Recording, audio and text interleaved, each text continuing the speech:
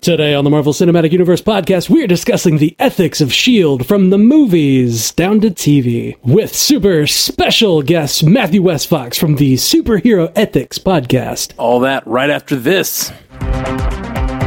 Hey guys, today's show is brought to you by HelloFresh. For a total of $60 off, that's $20 off your first 3 boxes, visit HelloFresh.com/MCUcast60 and enter promo code MCUcast60. Welcome to the Marvel Cinematic Universe podcast. My name is Matthew Carroll. And I'm Jeff Randall. And as we mentioned in the intro, we have a special guest this week, Matthew Westfox from the Superhero Ethics podcast.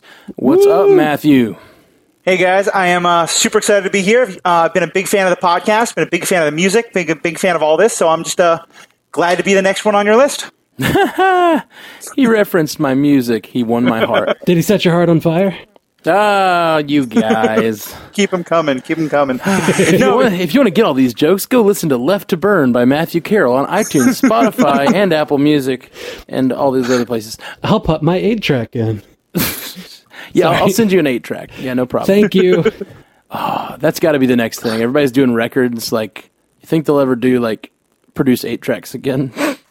Probably not, but we need to shoot a movie on Betamax. Mm-hmm. Hey, I was at someone's house last night who had VHS tapes, so, you know, for some people, the past is now. Oh, man. Yeah. Ugh. I have so many VHS tapes. Oh, you know what? No, I think I threw out my VHS tapes. I just have tons of DVDs that I also never touch. It's all dead technologies. Slightly less space taken up per movie, but still an unnecessary amount of space taken up. That's true. It's true. We are going to be talking about everything from the movies to the TV shows. So if you're not caught up on Marvel, we'll try to do some intermittent spoiler alerts, but we are going to be spoiling some stuff. So the Netflix, the movies, the TV, so be on the lookout for that. We're talking about ethics of S.H.I.E.L.D. I'm excited about this. I'm actually nervous about this. We have the ethics master himself, Matthew Westfox, who I don't know how I frame ethical conversations even. I think I kind of do. I need to do a little more research on ethics. Ethics is like pornography. I know it when I see it, you know? Well, I think it's actually a great jumping off point for the conversations because, like, when I was first starting the podcast, the Superhero Ethics podcast, that was something I kind of wrestled with because I do have an academic background in ethics, but that's certainly not what I wanted to go for. But to me, ethics at the end of the day just means thinking about questions that can help us to make decisions in our own lives. And part of what I love about these movies so much, and part of what I love about comic books and all the things that inspire them, is that, you know, ever since these movies, these TV shows, even the comic books originally, that ever since these started, these were fun stories. They were entertaining, but they were also morality plays. They were also, things that got people thinking about ethical questions. Ever since, Batman first decided that the police of Gotham weren't doing their job, so he needed to do what he wanted to do to break the law to save the law. With Superman, with the first Captain America. So for me, I don't even think of ethics as something separate from these movies. I think they're always there. I think these questions, when people walk out of Civil War and ask, and they're debating Team Cap or Team Tony, that's an ethical conversation. When people are talking about Winter Soldier and how great it was and really what should the government be doing in terms of that kind of regulation, those are ethical conversations. And I just like, getting the chance to sit down with you guys and talk about, put a little more light on those. I totally agree with you. My fear is diving into an actual ethical conversation. Like, specifically, we are going to talk about ethics. My fear is that I'm going to... I'm ill-equipped. Yeah, I'm ill-equipped. When I'm watching a movie, if I'm watching these movies and we're doing our normal Marvel talk, and then we're like... I can always just kind of default to, yeah, but it was real cool. Like, that's just like... it was really pretty. We tend to just fan out on things, which is a lot of what our show is like theorizing what's coming next and just getting into the more like... we're a little less meta about it. We're more directly into the content. And talking ethics is interesting. I fear I'm going to step in it, but here we go. We're going to do it. Well, and what I would say is, and especially to the listeners, like, I think this conversation is going to be actually a lot more similar to the ones you normally have. because when I listen to you guys have a lot more ethical conversations, I think, than you think you do. Because I think these questions are just, every time we're talking about, like, is this person a hero or a villain? You know, what were they doing? I just think these things are behind the surface all the time. For sure, for sure. And there's always the things like, you know, your Punisher and Wilson Fisks of the world, like, how far is too far to save your town? Right. Like, that's the obvious ethical question. Which but then there's like, what should Tony have done? I loved your answer to that, by the way. If any of you guys are listening and you haven't listened to this episode, I've already mentioned it on the cast, but we did an episode where we talked about matchups we want to see, and I said on there I wanted to see Punisher and Wilson Fisk go at it because I think there's a lot of good moral questions there, like because they kind of have they're the same opposite of the coin of Daredevil. And so I said, superhero ethics, you need to tackle that. And the next week they did, and it was awesome. I really loved it. But what I loved that you got to was something that I really agreed with, and it's kind of that Wilson Fisk is in a lot of ways is more ethical than at least his motivations are more ethical than Frank Castle's, because Frank Castle's doing it in a way just for revenge. He's not a Batman. You never hear him say, I got to stop them from doing this so they don't do it to anyone else. He is out for revenge, and Wilson Fisk is out to stop. Wilson Fisk kind of is Batman in that way. Like you see his childhood, and he doesn't want any other child to go through what he went through. So he's trying to save his city but his means to those ends are much darker than Batman's, at least. And I think the question you're getting at there is one that I think comes up all the time, and certainly is going to come up when we discuss S.H.I.E.L.D., which is, you know, you can have at least with Kingpin and Punisher, they're both fairly clear. Punisher never tries to claim he wants anything but personal revenge. The people who I think get really interesting is the folks who want revenge, but convince themselves that they're doing it for some bigger purpose, you know? For sure. And we'll get into it, but even like with Yo-Yo, you know, when she, in the TV show, and we're going to get more into that later, but she's just a great example of someone who has a lot of personal anger, but also wants to do things for the right reason. And that's an issue I think we see in the movies all the time. We see in all these things of, you know, just how easy it can be to convince yourself that you have these big, grand, you know, noble aspirations, when really what you're doing is dealing with your own pride or revenge or whatever that is. Yeah, sure. That reminds me of in the comics, in the Civil War comic, like it got to a point where the question was less about what's right for the heroes and how much of this is just Cap's stubborn pride keeping everybody in the fight. And I think something similar can be seen in the Civil War film. You know, how much of this is just Cap, like, you know, just wanting to protect a friend, but that friend has done some really bad shit. But then there's that ethical question of, like, is he redeemable? Can Winter Soldier be brought back? Is he ethically sound to be a hero later? I mean, we could do an entire episode just on the question of what's the moral culpability of people who have been brainwashed, you know, who are being programmed or possessed. Like in these comic book stories, we get so many different ways of people doing things. You know, Talbot, you know, Bucky, Winter Soldier.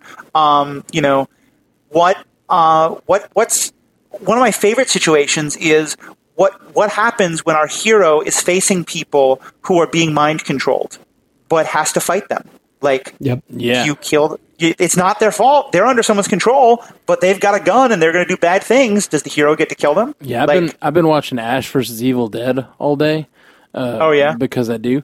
And I just finished that series. Sometimes. But there's all these people getting possessed by spirits, and he just immediately starts hacking them to death. And I think there's lots of I'm not totally sure about this, but I think if they're just being possessed, they can be unpossessed in that show. And he's just like hacking citizens up with his chainsaw, and I was like, I don't know about that, man. I don't know that.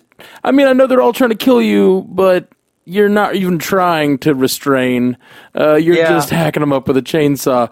And I still love you, Ash, but because Ash never claims to be an ethical person.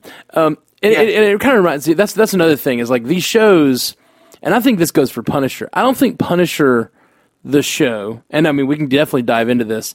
I don't know if we want to yet. I know we're supposed to be talking about S.H.I.E.L.D. and we barely mentioned it so far, but that's fine. To talking about Punisher, I don't think he ever claims he's right to do what he's doing. Yeah.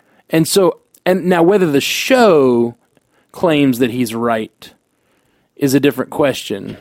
And it's hard. It's a hard question. In the Punisher show, he never claims that he's right, but he does have that ethical discussion with Daredevil in season 2 when he says, you hit them, they get back up. I hit them, they stay down. Right. Well, I think I should say he never. It's not that he doesn't think what he's doing is right. He never claims to be a hero. I guess this is what he's doing. What he thinks is necessary. Yeah, he says that my ways are effective. He's not trying to protect the law or whatever. He's just trying to get vengeance because he thinks it's justice or whatever. Well, and I think that point, especially Jeff, what you just said, is really dead on, because that scene between Daredevil and Punisher on the rooftop is maybe one of my top 5 favorites in all the MCU. I mean, I think it's just such a great conversation. Agreed. And I think more than anything, what's happening there is that it's not even that Punisher doesn't see himself as a hero, but that he kind of thinks that everybody else who calls themselves a hero is being a little bit ridiculous. It's that kind of great. It reminds me of, it's a trope we see sometimes, but I think is so good, which is where you've got a hero who is holding themselves to a code, and now someone else comes along and is like, isn't this really kind of dumb? Like, if you're going to hurt the bad guys, why don't you just kill them? If you're going to try and fight crime, why hold yourself back? Man. And see, there I jump in and I'm like, but the hero can't kill the bad guy because the bad guy can be redeemed or something. They go to jail, and that's how our society works. Our society crumbles without laws. After the 4th time the Joker escapes the asylum, Batman should have killed him. Right. Like I'm sorry. That's like practical ethical. That's very, very practical ethics. I don't know if it's called ethics. It's just practicality. He's murdering so many people every time he gets out. I might just start by having Bruce Wayne donate $5 million to increase security at Arkham Asylum. Sure. But yes, that's. I think that becomes an issue of, I'm not one who myself is ever in favor of the death penalty, but I think you have to get into questions of.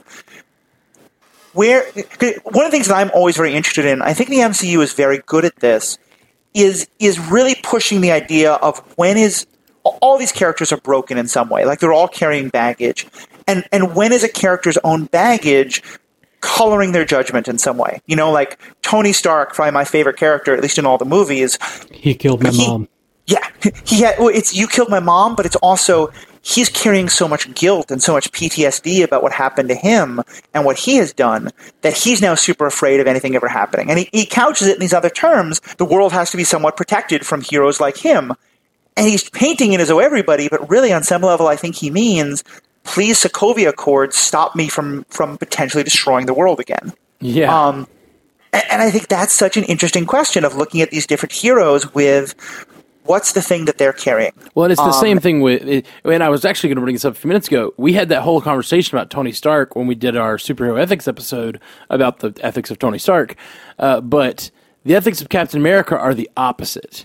He is a guy who trusted the government for his whole life, and then Winter Soldier happens, and Hydra happens, and he realizes he never should have trusted the government, and now he believes it's safer in his own hands. Both are just the opposite side of those coins, and that's why Civil War is so interesting, because they are... And I think where Tony finally flips and becomes the villain in that movie, and now that I've had a lot of time to digest it, we were always talking about who's the villain, is there a villain, da-da-da. I think Tony Stark is not a villain until he tries to kill Bucky for vengeance sake. Yeah. Like he goes after Bucky not because of the Sokovia Accords or protecting the world from Bucky or any of that. He's going after him because he killed his mom. And that's like in that moment, Tony flips that switch and he actually becomes the villain of the piece. And that's but up until that point, they very much were on the, just opposite sides of an issue where they both had good reasons to be on those sides. Yeah, they were just having a disagreement for the most part. With superpowers, how do you disagree with superpowers? You duke it out in an airport, right? Would be super funny if Civil War had just been like all meetings. Right? It's just a board discussion. I would have loved to watch Civil War, the bureaucratic negotiations over the Sokovia Accords. Oh, yeah. I don't think that's a big budget movie, though. That seems more like an off-Broadway play, perhaps. Well, no, me and Jeff have talked about it 100 times on the cast, but we would love if while they're making these big budget movies, they would, like, they've got all these people in Atlanta. They should have a second team making a separate movie. They could totally have an Avengers where it's just the different characters interacting. And I would be all in. Like, it doesn't have to be a huge budget fight 'em up for me to watch Tony Stark interact with, Vision or whatever. Like, I would absolutely watch them have dinner. You know that they just have slumber parties every night. They should make dinner for Andre, but it's like dinner for Vision. And it's just like two guys having a conversation. I would so be there. And even there, though, this is kind of my point before. I think there's an ethical perspective of that, which is, as much as I would have loved to see, okay, the Sokovia Accords get presented, and now Cap says, well, those are terrible, but how about if we do it this way? And now they negotiate for a while. I do think they go right to the fight scene because that's the big budget movie, and we want to have the great fight scene. Yeah. But I also think that there's an interesting point being made there, which is these are our people, these characters who have learned that when there's a problem, you punch it until the problem goes away. Yeah, you punch Nazis. Always punch Nazis. I always agree with that. But that's the thing, is that when Cap has learned always punch Nazis, does that now become people disagree with me, so always punch them? And same for Tony. I don't even know if this was intentional on the part of the people who wrote Civil War. But when I watched that movie, and my first thought is, why don't they just negotiate it? And my second thought is, of course, because they're heroes. Because they're dumb heroes. Well, not even dumb, but what they've learned is to fix things through violence. Well, so when you're a hammer, everything becomes a nail. It's that old adage. Yeah, exactly. I mean, Thor uses a hammer not just on nails. That's a whole other discussion. So let's get into S.H.I.E.L.D. Why not? Yeah. S.H.I.E.L.D. I mean, we were kind of already going toward government regulation, right? Like, how do you deal with Sokovia Accords properly? So how do we deal with government regulation? Where do you fall on the Sokovia Accords, Matthew West Fox? So I'm, it's one that this question, Paul, the guy who was my first co-host and still occasionally comes back, it was my debates with him about Civil War and Team Tony or Team Cap that really kind of was the impetus for that, and the fact that I've been listening to you guys for a while. We were one of the first real podcasts on the subject that I found, and want to kind of on air make sure I say that you guys were fantastic for that. And listening to you guys and having this conversation with Paul, I was like, yeah, let's make this a podcast. Because I think at the end of the day, and what I love is that it keeps coming back. It's in Civil War, it's S.H.I.E.L.D., it's Jessica Jones Season 2, it's so many of these places, this basic question of regulation or not. I think I wind up coming down, a little bit more on the side of regulation. I am more Team Tony than Team Cap. But I think as these shows have done such a good job of pointing out, it becomes such a dangerous thing, because... not Jeff. I know I keep quoting DC. My apologies, but it's that who watches the watcher question. And so I kind of look at the Sokovia Accords, and I think this is a very bad version of something that has to be done. Does that make sense? Yeah, right. Absolutely. It's so tricky, and I find myself going through the logic of it and actually being reminded of like just straight up political discussion.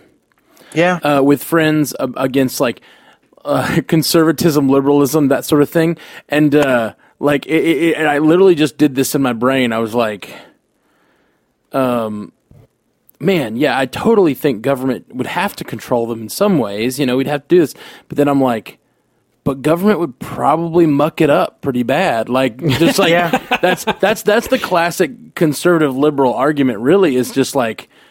We all agree it's smarter if we all as a society can make some of these bigger decisions together. Like, that's what government is supposed to be. We all decide where to allocate certain resources and make certain laws and decisions together because it doesn't make sense to make them separate.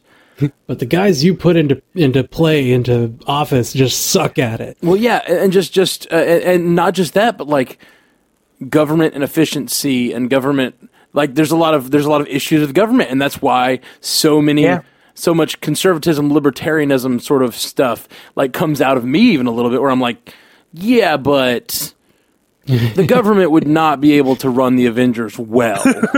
Like Tony Stark is an entrepreneur; he knows how to run the Avengers. Like, well, and what I think it comes down to for me, and I think.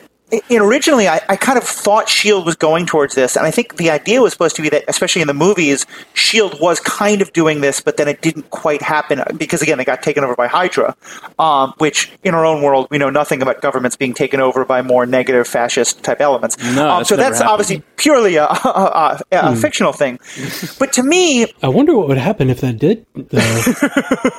Hey, your podcast, you know I'm pretty political. I'm trying not to get too political on your podcast, but... Hey man, this is an escapist podcast. You're fine. Yeah, we're pretty escapist. But and part of it is we are pretty escapist, and I try not to fall too far on either side. Because honestly, I don't fall too far on either side, which I don't know if I've ever really said on the podcast. But I also don't like to alienate any listeners. Really, like I just like I like everyone to be able to listen to this show and have a good time. I recently found out that there's someone who has published. I will definitely say that. Nazi listeners can go to hell. I recently found out that someone has published a book called Superhero Ethics from a very conservative standpoint. Oh, and I'm really? I kind of want to get that guy on the show because I fundamentally disagree with him. But the fact that someone else is taking these stories and running with them to make ethical ideas, I think that's great. But getting back to your original the question, what I was going with is I think. To me, what I would love more than anything from Sokovia and S.H.I.E.L.D. and things like this isn't necessarily control, but oversight. And I'll take to me what is such an interesting moment, and because it's the moment that kind of starts everything, which is when Scarlet Witch goes into the field with Cap and then makes this tragic mistake, and a number of people die because of it. Yeah. And to kind of apply it to real world, to me, what has happened there is. Someone has been put into the field to do law enforcement work who maybe didn't get enough training, and now an accident has happened. Yeah. And in our own world, what we'd want to have happen is say, okay, what kind of training did Scarlet Witch have? Was Cap right to say, I trust her out in the field because just sometimes stuff will happen? Or particularly in an environment that was so densely populated with citizens. It's one thing if you're going to a remote location to fight Hydra. It's another thing if you're sending them into the middle of a city. And they don't know that Crossbones is going to be there with a bomb. But if they're going to have a battle, any kind of battle or operation in the middle of a city like that, you want your A-team on it. Yeah. And I guess that to me is where I fall, is that I don't want someone controlling the Avengers, but I want there to be some group that Cap has to go and talk to and say, okay, here's why I thought Scarlet Witch was ready to go in the field. Let's talk about, was that the right decision or not? And if it wasn't, how do I better evaluate in the future? It's just, it's that kind of oversight. It's the person looking over Tony Stark's shoulder to say, really, do we want to put the Mind Stone into a computer? Maybe let's think about that idea. Yeah, for sure. But I guess the question then is, and I agree with you, I think that is a great framework to think about this question, at least, to think of them as law enforcement and to think of them as, you'd want, if you're participating in Avengers, especially an Avengers level team, you want some sort of vetting to make sure you're not the oh gosh, what are they called? We talked about it last week, the Thunderbolts in disguise or whatever. Oh yeah, you remember who's the team? What's the evil team that it was? The Thunderbolts. No, the Thunderbolts were actually someone else in disguise. I'm going to ask Google. Masters of Evil. Masters of Evil. Thank you. There you go. So you want some sort of vetting to make sure that they a background check, if you will. You want effective training, but you also want some sort of system in place to question them and even punish them if they, if they're trained properly and they go out in the field and they do a bad thing. And, we talk about it all the time with police and all the police violence these days. We don't turn in your badge and your gun and your hammer and get out of my office. Yeah, we talk about police. We talk about police violence all the time. But if a police officer makes a bad call, we should probably hold them to a standard that For if they're going to be out in the field with a gun, they've got to be held to a standard, and they need to be trained properly for sure. But if they've been trained properly and they're not, and they're reckless with that, that's a responsibility they've been given, and there probably should be some sort of recourse that society has against those people. And this all needs to be like massively escalated because, it's a matter of scale. Like a cop with a gun has nothing on Thor with a hammer, Yeah, sure. So like there would have to be some sort of like extra regulation to go along with that. And who deals punishment to Thor? Like who is going to tell Thor that he did wrong and then administer some sort of punishment? The committee that says you can no longer lift the hammer. But yeah, I think that's right. I think especially because, and we were talking about this before, at the end of the day, we may talk about AI in a bit, but right now, none of these people are robots. All of these people have their emotions, have their baggage, and that's always going to cloud their judgment in some way.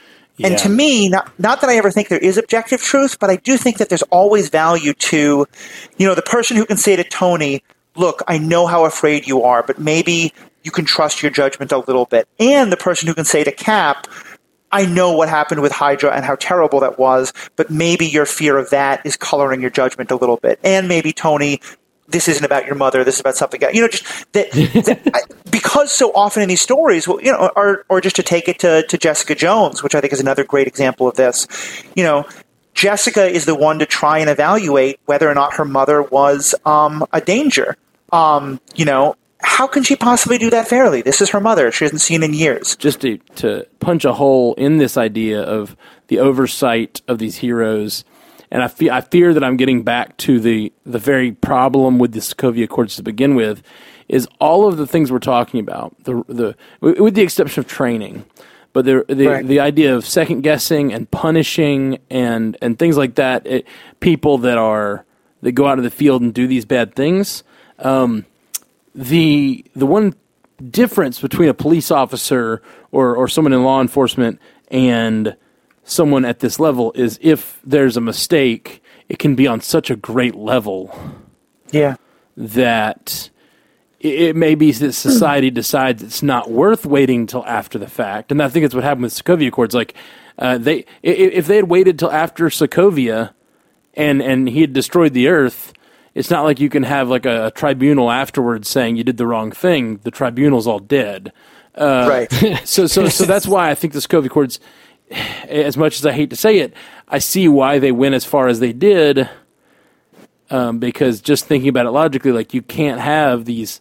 It's just like Ross says, you've got these nuclear bombs running around, I've been sitting on that, his phrase. Yeah, if I lost, you got a 20-ton nuclear bomb or whatever out there, loose in the wild, Right. I mean, especially because how many of these stories are based on some kind, like we talked before, some kind of mind control or some kind of, again, bouncing it. I think so often in these stories we really have to just think about what's the worst case scenario, but also how much danger do we get into by only thinking about that? Because these are still people. They still have that right to their own privacy. They still have, especially if they're American, their Fourth Amendment rights to live their own lives, however, secret or open they want to be about it. So, like, how far is government monitoring able to go while still being like in an acceptable range, not just for the general public, but like the people who are being monitored? Absolutely. I mean, government monitoring, if we get into that, like SHIELD is all that SHIELD knows all. I mean, SHIELD is that Dark Knight device times 7, over the whole world. I mean, I know this is not quite official MCU yet, but we're all sort of fingers crossed hoping it is. But as I talked about a long time ago in one of the earliest episodes of Superhero Ethics podcast, I've always thought one of the scariest people in the whole Marvel universe is Professor X. With Cerebro. Absolutely. That mind-reading power. I mean, first of all, it is terrifying, and he's always doing it for what he thinks is the right thing, but he always comes across, and there, I can police what Captain America and Scarlet Witch does. how in the world does Sokovia know what Professor X is or isn't doing with mind control? Like, to me, that's a whole other level of, but he's also so often saving the world doing it, and so how do you balance those things? Yeah. It's really tricky when you try to introduce real world sort of logic, and especially government. I mean, honestly, politics and government is always tricky, and it's always tricky to know exactly what the right thing is. And that's why I'm a lot more middle of the road than most. It's harder to be in these current days, but just like the actual policies that they institute, like it's very rare that one side is completely right and completely wrong on an issue. It's often shades of gray, and when you try to introduce these into these fantastical worlds where everything is pushed to its ultimate limit, right, and the stakes are so high, I don't know, man. It's really hard to say, "Hey, Superman, you're not allowed to go save that person." Well, but I think that pushing the stakes high, to me, it's it's sort of the idea of taking an argument to its absurd end. Sure. And that's kind of what superhero stories do, in the same way that good science fiction does this. I would watch Star Trek with my mother all the time because she loved that it would take issues from our own world and put them into a different realm. But the idea to make us kind of then go back and think about it in our own world. And I think to me, in these kind of stories we're talking about, you're right. At some point, like trying to decide what constitutional rights apply to Superman or to Captain America or to Thor. I mean, is Thor a citizen? He's not even an Earthling. Like, how does that fit? Not a citizen. He's an illegal alien. Yeah, you go tell him that. I want to see Ice go after Thor. But to me, the flip side of that is the way that we can look at those stories, though, and see, here is something that does reflect in our own world. Because, and we kind of touched on this before, but I wanted to mention it now. To me, one of the most brilliant things about all of these issues we're talking about is how much at the end they're driven by people being afraid. Whether it's humans being afraid of superheroes and thus wanting to limit them too much, or Captain America being afraid of Hydra again, or Tony being afraid of where that can go, or all of S.H.I.E.L.D., kind of is... If S.H.I.E.L.D. in its best way should be driven by a desire to protect and a desire to help. But a lot of times it seems S.H.I.E.L.D. is really first and foremost driven by fear. For sure. And that's a lesson that I think has so much meaning for our politics, on whatever direction you're taking it from. Just the danger of when you're driven by fear as your main motivation, it gets really hard to see things clearly. Yeah, I'm immediately reminded of S.H.I.E.L.D. in the first Thor movie. Whenever Thor finally gets his hammer back, and Coulson's like, "You've been lying to me," and it's like, who cares, man? Like, what do you matter to Thor? Like, honestly. Right. And he flies away. He's, wait, I haven't gotten a chance to debrief you.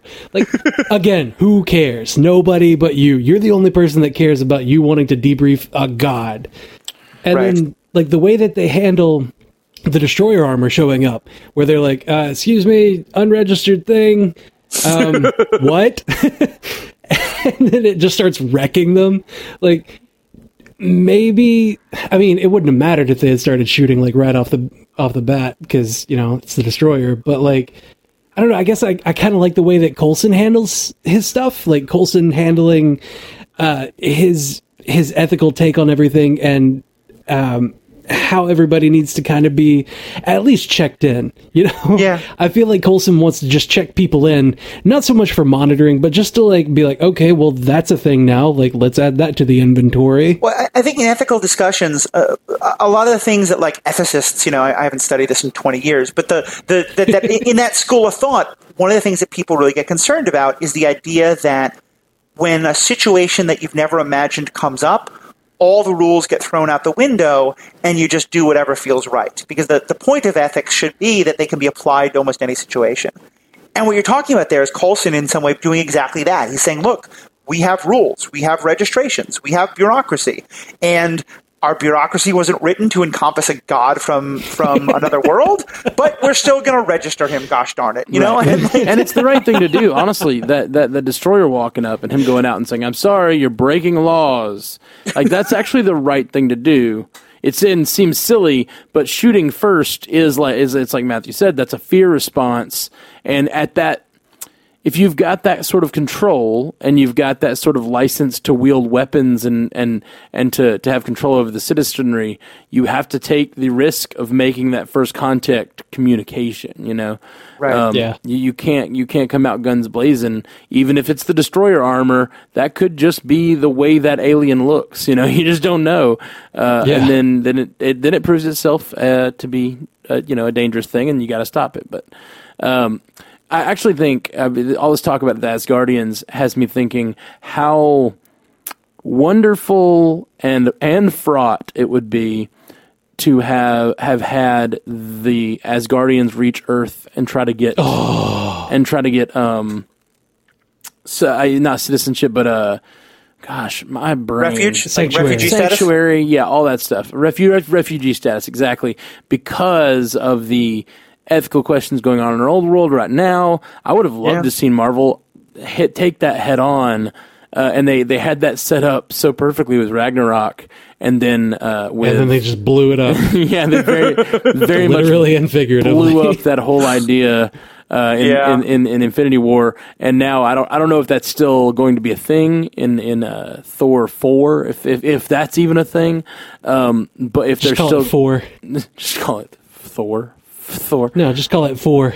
Yeah. I don't know. I'm almost sad that didn't happen. They didn't go through with that sort of a refugee storyline, and they may still, but yeah, man, Siege would be amazing to see on screen. Yeah. I mean, I definitely want the list of ethical issues that I sort of feel like they dropped and could have gone into is a very, very long one. And some of them they do very deliberately to avoid to stay out of the political argument, which I don't know. I kind of like, and I kind of don't. I don't ever mind an artist staying what they believe. Mm-hmm. What I don't like is anyone who is an expert in one thing pretending they're an expert in another. Yeah. And that just goes for everything. And so I kind of hate when a person who's great at directing films and is amazing at that uses I wonder where this is going. well, no, I wasn't even heading there because I'm actually making kind of the opposite point. He doesn't use his directing of films to necessarily beat me in the head with his anti-Trumpism. Maybe he would. And sorry, I should just say we're talking about James Gunn, and he can say that all he wants on his Twitter, but I kind of lose interest in art that I don't like when people pretend to be experts in one thing when they're great at doing one. They're great at doing a certain thing in art, but I hate when musicians come out with like so super uninformed opinions and stuff that just like they're saying what's kind of popular to say instead of thinking about the nuance of the issue, and it just kind of it adds to the polarization more than it actually like tries to find the common grounds. Like I think that a lot of the solutions for political stuff is actual conversations and finding the things that we all agree on fixing and fixing them. Like there's certain issues that we all disagree on, and like we don't have to polarize every issue. There's some issues where you just look at research and data and like solve it, you know? And there's so much government these days that just is broken because we're so polarized. And so, I don't even remember where I started this, but I just don't, I would hate to see, these Marvel movies turn into some sort of mouthpiece for either side. And I know there are apparently people of both sides involved in these movies. Like a lot of the creatives are more on the liberal side. It sounds like some of the, upper management is on the conservative side, and so I don't really want to see either side get their mouthpiece turn my Marvel movies into that. So I don't know. Well, but so let me put this question to you, and I think I think you wouldn't draw the line, but I'm curious where you draw the line because I hear what you're saying. I think that I've sometimes seen movies where I feel like the movie or the TV show kind of hits pause on the story and has the person make a point. And I don't love things like that. But, I know you loved Black Panther, which was an incredible story and also clearly a very had a lot to say about race relations and things like that. Luke Cage in the same way. Absolutely. Jessica Jones, Jessica Jones clearly had some very important things it wanted to say about sexual violence and things like that. But my impression is for you, those aren't on that. Those aren't crossing the line that you're talking about. So, what do you think the difference is? Like, what is it about those things where clearly the director has a point of view and is expressing it, but it doesn't feel like it's a problem? Sometimes I do have a problem with it. Let me say that first off. I'm not saying that I do in any of those specific cases, but like I guess I have a problem. I don't have a problem with it when it is something that is like the stuff about sexual violence in Jessica Jones. Yep. There is no right-minded, that's not a political issue in my mind. I know that there are those who like to make it one on both sides, but that's not a political issue to me. But it shouldn't be, at least. When you turn, I'm trying to think of an example. And most of these shows are made by people on the more left-wing side of things. And so one thing that always bothers me in these shows, I grew up much more conservative than I am now. So I actually have a pretty nuanced view of conservative people, very, very conservative people in my life. And those people aren't all crazy hate mongers. Some of them are, some of them aren't, they're not all that way. And I kind of hate how when shows like that will take a break, and they don't take a break from the story, they just have all the people who seem like they align with that side turn out to be sort of evil. You know what I mean? Like they just have all that side of things. And actually, weirdly, Punisher is the only one that did the opposite of all of that, which almost made me think, I wonder who's making this, because they had one liberal senator and he turned out to be like the super scummy guy. Punisher is often an example, and granted, I need to acknowledge my own bias because I am fairly pro-gun control myself, but I did sort of feel like there they so clearly made the people arguing for any kind of gun control such idiots and such cowards. They did. I totally agree. And I don't like that either, because I don't think making straw men out of either side is the answer. Right. To making like real solutions happen. Liberals build up the conservative side to be a straw man, and they're just seeing this they're like bashing this view of what they think they're talking about. And the conservatives are bashing their view of what they think the liberals are, and they're just not talking to each other. They're talking about a fictional version of what is there. So I think that's what happens on a lot of these shows, is they will build up straw men to just easily be defeated and make a point that isn't a real point. And that's some of the stuff that I do have a problem with. And I think they did that. I think they did that in Punisher in the opposite direction, which is incredibly rare. Most Hollywood shows with Gary Shandling. Gary Shandling was a conservative guy in the thing, right? I don't know if they actually said, but that's what it seemed like, at least. Well, he was very much like pro gun control and pro registration of the Iron Man weapon is what he kept calling it. So he seemed like he was pretty straight up and down liberal, interesting with government regulation. So I think, Matt, you're making some really interesting points. Some I would agree with, some I would push back on a little bit. But I think the fundamental is that I would agree with you that there isn't enough listening on either side. I am a liberal, and I do think that I do think it's not quite equivalent. But I think where I would agree with you that the problem becomes when shows seem to just want to be a mouthpiece instead of what I think is most needed. And from because I love what you're saying about how one of the problems is that people aren't listening to each other enough. And to me, where I think these shows get the most interesting is when they're saying, okay, you're not going to listen to, if Mr. Conservative, you're not going to listen to a feminist talk to you about sexual violence. And because I disagree with you, I think it is always a kind of a political issue. But that what a show like Jessica Jones can say is, all right, if you don't want to listen to a political speech about it, let me give you a show that talks about it. Yeah, let me show you what happened. Yeah, no, I totally agree. And that's why I completely with you. And then this is where it falls for me. And it may just be, and this may be just my bias, is where what I think is a political issue and what I think is just settled evil. I used to think Nazis were settled morality, but clearly not even that's a political issue in our world today. Right. But I will say, and here's something again that I think is so good about these stories and is something I think Marvel especially does so well, that Matt, I think kind of speaks to what you're talking about, is because I do agree that I think it's very easy to create a straw man on the other side and to tell yourself, I believe that this will help this group of people, and so if you don't believe in my solution, you must hate those group of people. And I think what we basically wind up doing in politics a lot is creating mustache twirlers, is saying the people who disagree with me, and in this day and age, I think, as I would see it, there are some legitimate mustache twirlers happening. But then when I ask myself, why are people supporting some of our politicians? I have to remember, for a lot of them, they probably think they're doing the right thing. They probably think it is going to help everyone. And that's what I love about Marvel, because I think every time you give someone a villain like Kingpin, like Killmonger, like any of these villains who you kind of think might have a point, you kind of think might have a good perspective, it makes you ask yourself, okay, if that person can, if Kingpin can really believe he's doing the right thing, maybe I can think a little, maybe I can remember that really the mustache twirlers are a pretty rare thing in our own world, just like they should be a rare thing in our comic book world. Yeah.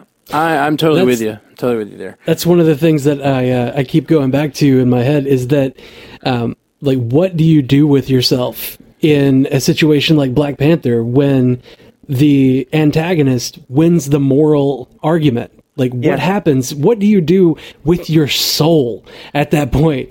Because they've convinced you, yes, oh my God, so this needs to happen. The antagonist, he has convinced me, but maybe he's going a little too far. Yeah. I mean, I think Black Panther to me is such a great example of what that should be, because, at the end of the movie, Killmonger is stopped, but the movie ends with T'Challa and everyone else saying, but he was right, so let's make the changes he was pushing for. Not quite as radical as he wanted, but they do end the isolation. They do start making those changes. That's one of the things that's beautiful about that movie is he does listen to his enemy and learn from him, which I think is exactly what I'm getting at. And I think that's the thing is that those movies make major points, but they don't make points that that alienate anyone except for on the extreme fringes. And I would argue a lot of the stuff we're talking about. A lot of the stuff that people build up as straw men that I'm talking about, there are people like that are real, but they are the extreme fringe of both sides. And there's all this room in the middle where we could all come together, but instead we like to demonize, and really we're just playing the game of the people in power who are trying to stay in power. We're not listening to each other's good ideas. We're only seeing the distant bad ideas on either side, Right. And that's kind of what I get at. But anyway, the whole original thing of this is that's the kind of stuff that does actually bother me in all of these movies, and it goes for things that like in Punisher that sort of lean conservative or lean liberal in pretty much everything else. They almost always make if it's a conservative whatever, he ends up being, this bad thing, or this liberal guy ends up being this bad way. Those kind of straw man arguments where literally you're creating a fictional person to kind of demonize, and you just have to give him traits of the people that you disagree with. It's basically just a caricature of what you don't like. Yeah, it's not real. The way you reach someone is by making them see themselves in the problem you're setting up, and if you say, let's tell a story about racism, and the racist is so clearly a caricature of everything that's bad about racism, no one's going to watch that and think to themselves, everyone's going to watch that and think, I'm not that bad, so I'm fine. Exactly. But what I think something like Luke Cage does so well is Luke Cage presents people who are, it talks about much more subtle racism. And like, I'll admit, I would probably be afraid of someone like Luke Cage if I saw them. I'd probably be more afraid of Luke Cage than I would Matt Murdock. That's probably because some of my own internalized racism. I think that might just be a size issue. I don't know. Yes, that's also, that's also the case. But I love the actor who plays Matt Murdock. He's not Mike Coulter. No. He's Mike Coulter's but I do think but that's what I mean is that the ability of a show like that to make someone go, oh, I see where this person's going wrong, and I could kind of go wrong like that too. That's something I need to think about.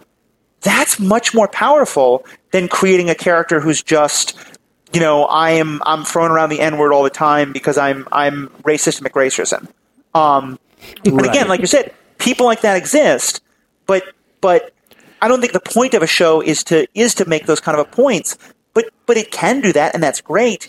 And you do that by giving people characters they can relate to, not by giving them straw men. And exactly. And I guess that's really what I'm getting at. I don't want to hear your, and honestly, it's kind of, it's what I said from the beginning. I don't like when people act like they're experts on things they're not experts on.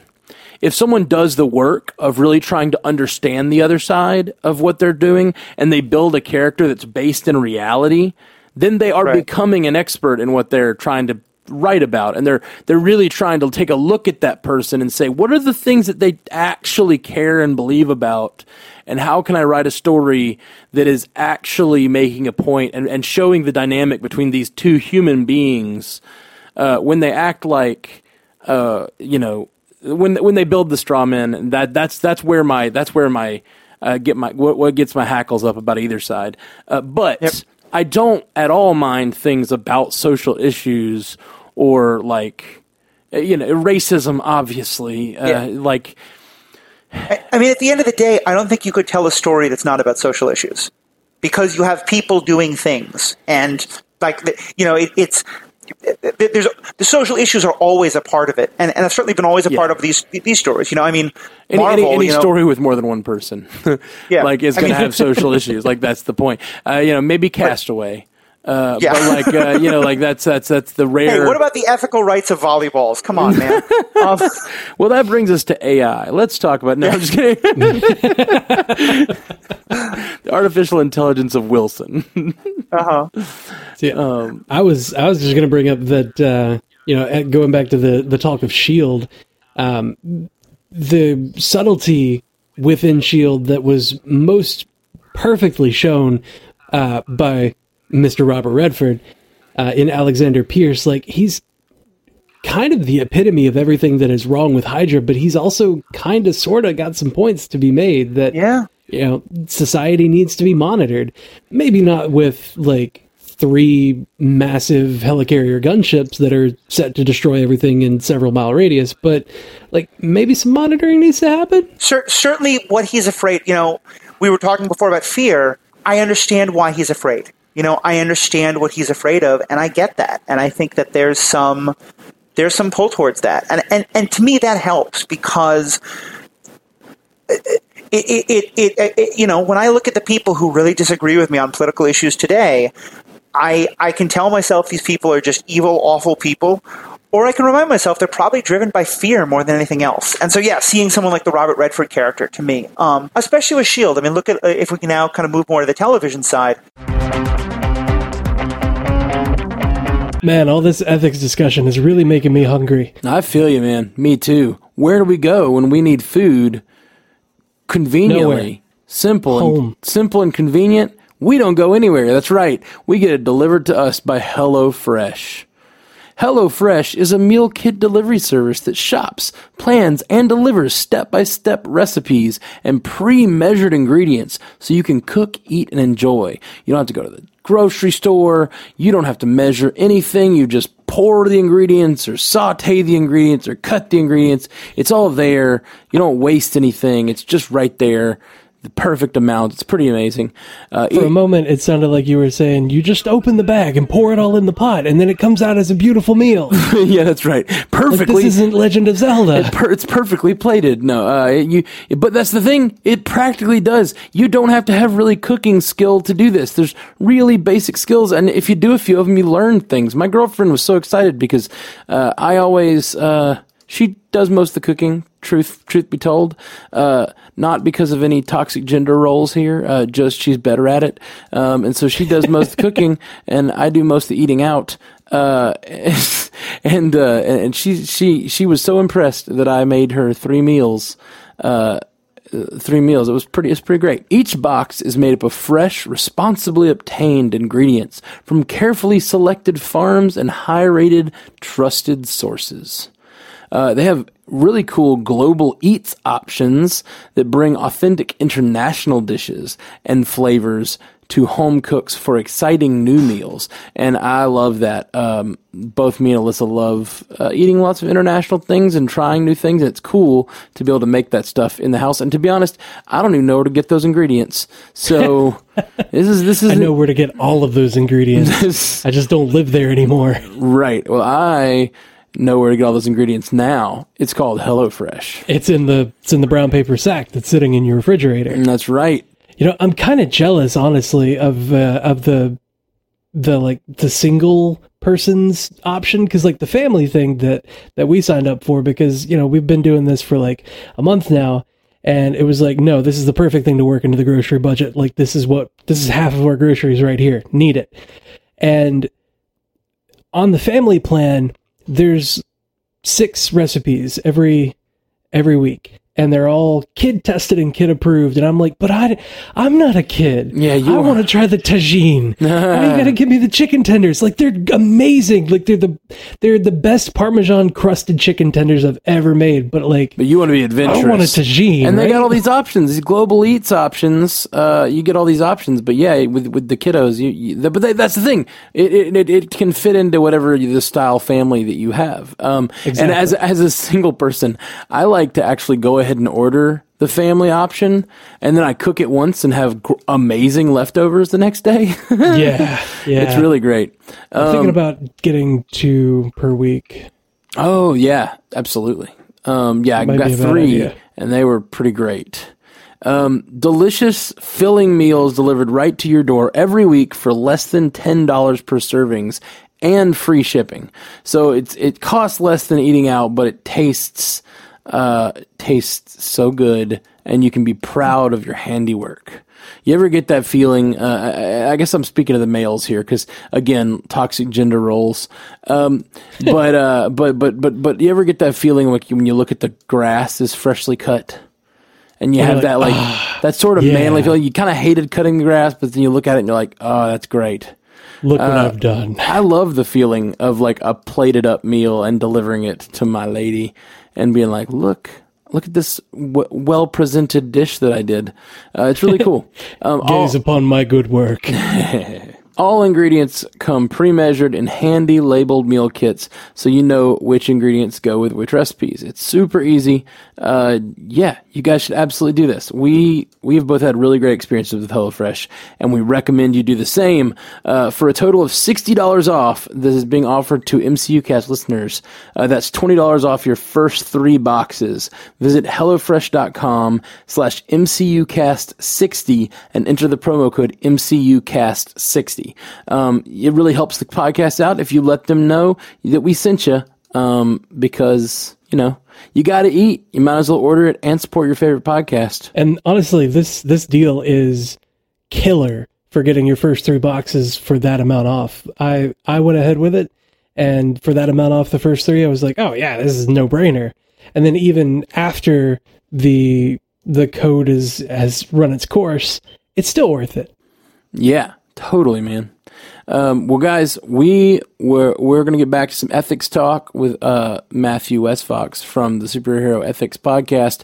But you guys, please go check out HelloFresh.com/MCUcast60.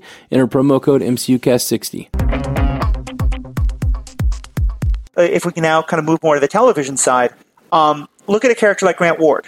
Grant Ward is probably the most evil character, certainly one of the most we have for the first couple seasons of S.H.I.E.L.D., if not for all of S.H.I.E.L.D. I mean, what he does to Fitz is just awful in so many ways.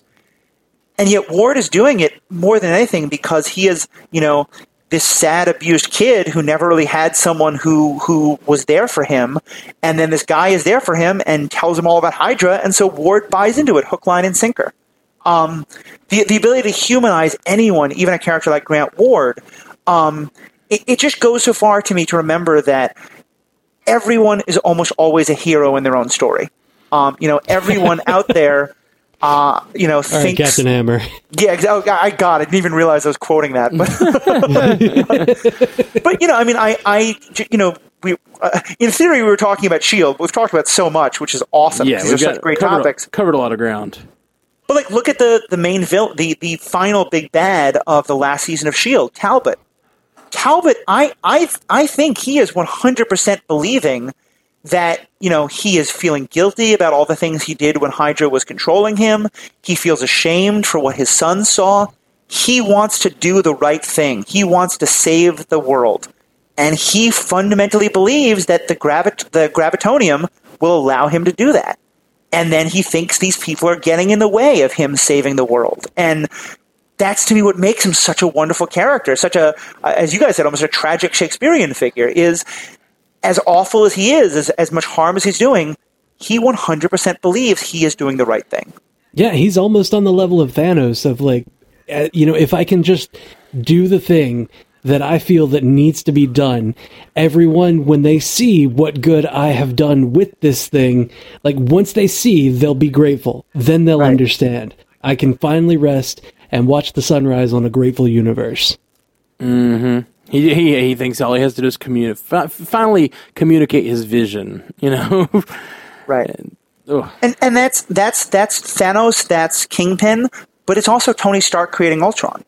And so that's is there a clear line between hero and villain there? It's pretty murky. I mean, I'm pretty sure we've said before that Tony Stark is the biggest villain of the MCU. I would fundamentally agree with that. Well, and you know what? I think something that, and this may be my own analyzing that brings this out of me, but I think one thing that separates a hero from a villain is actually the ability to look at yourself and analyze which one you're being. Yeah.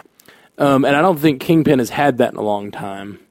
And I think that's one of the things that does separate Kingpin from a Tony Stark. Tony Stark is constantly questioning himself. He didn't at first, and that's the thing that's so amazing. That first Iron Man movie, he did not question himself one bit, and we loved that bravado. Nope. And then every subsequent film, he has changed. The kind of man he has changed so much. And he has and since the Battle of New York, he has been a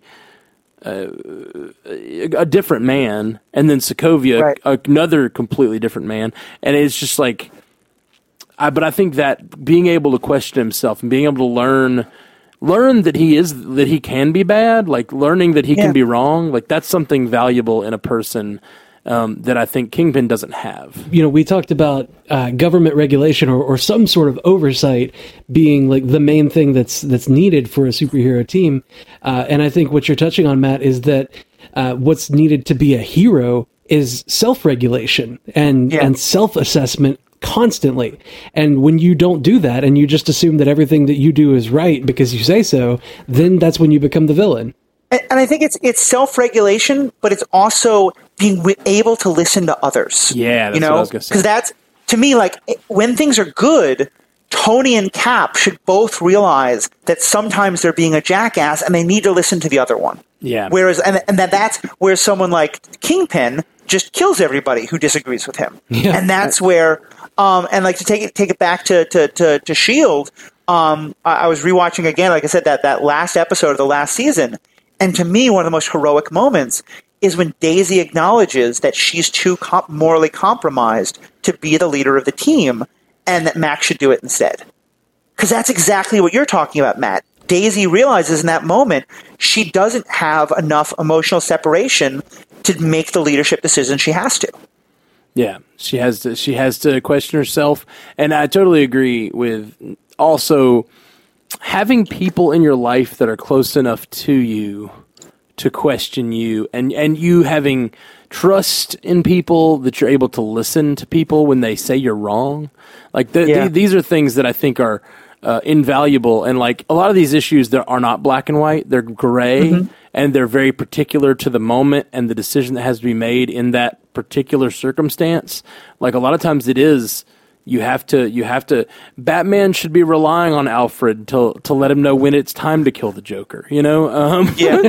Like you gotta rely on the people around you, and you also have to be self-reflective, to maybe realize you've been throwing the same guy in Arkham so long. Maybe Alfred should recommend the security be added to the Arkham prison.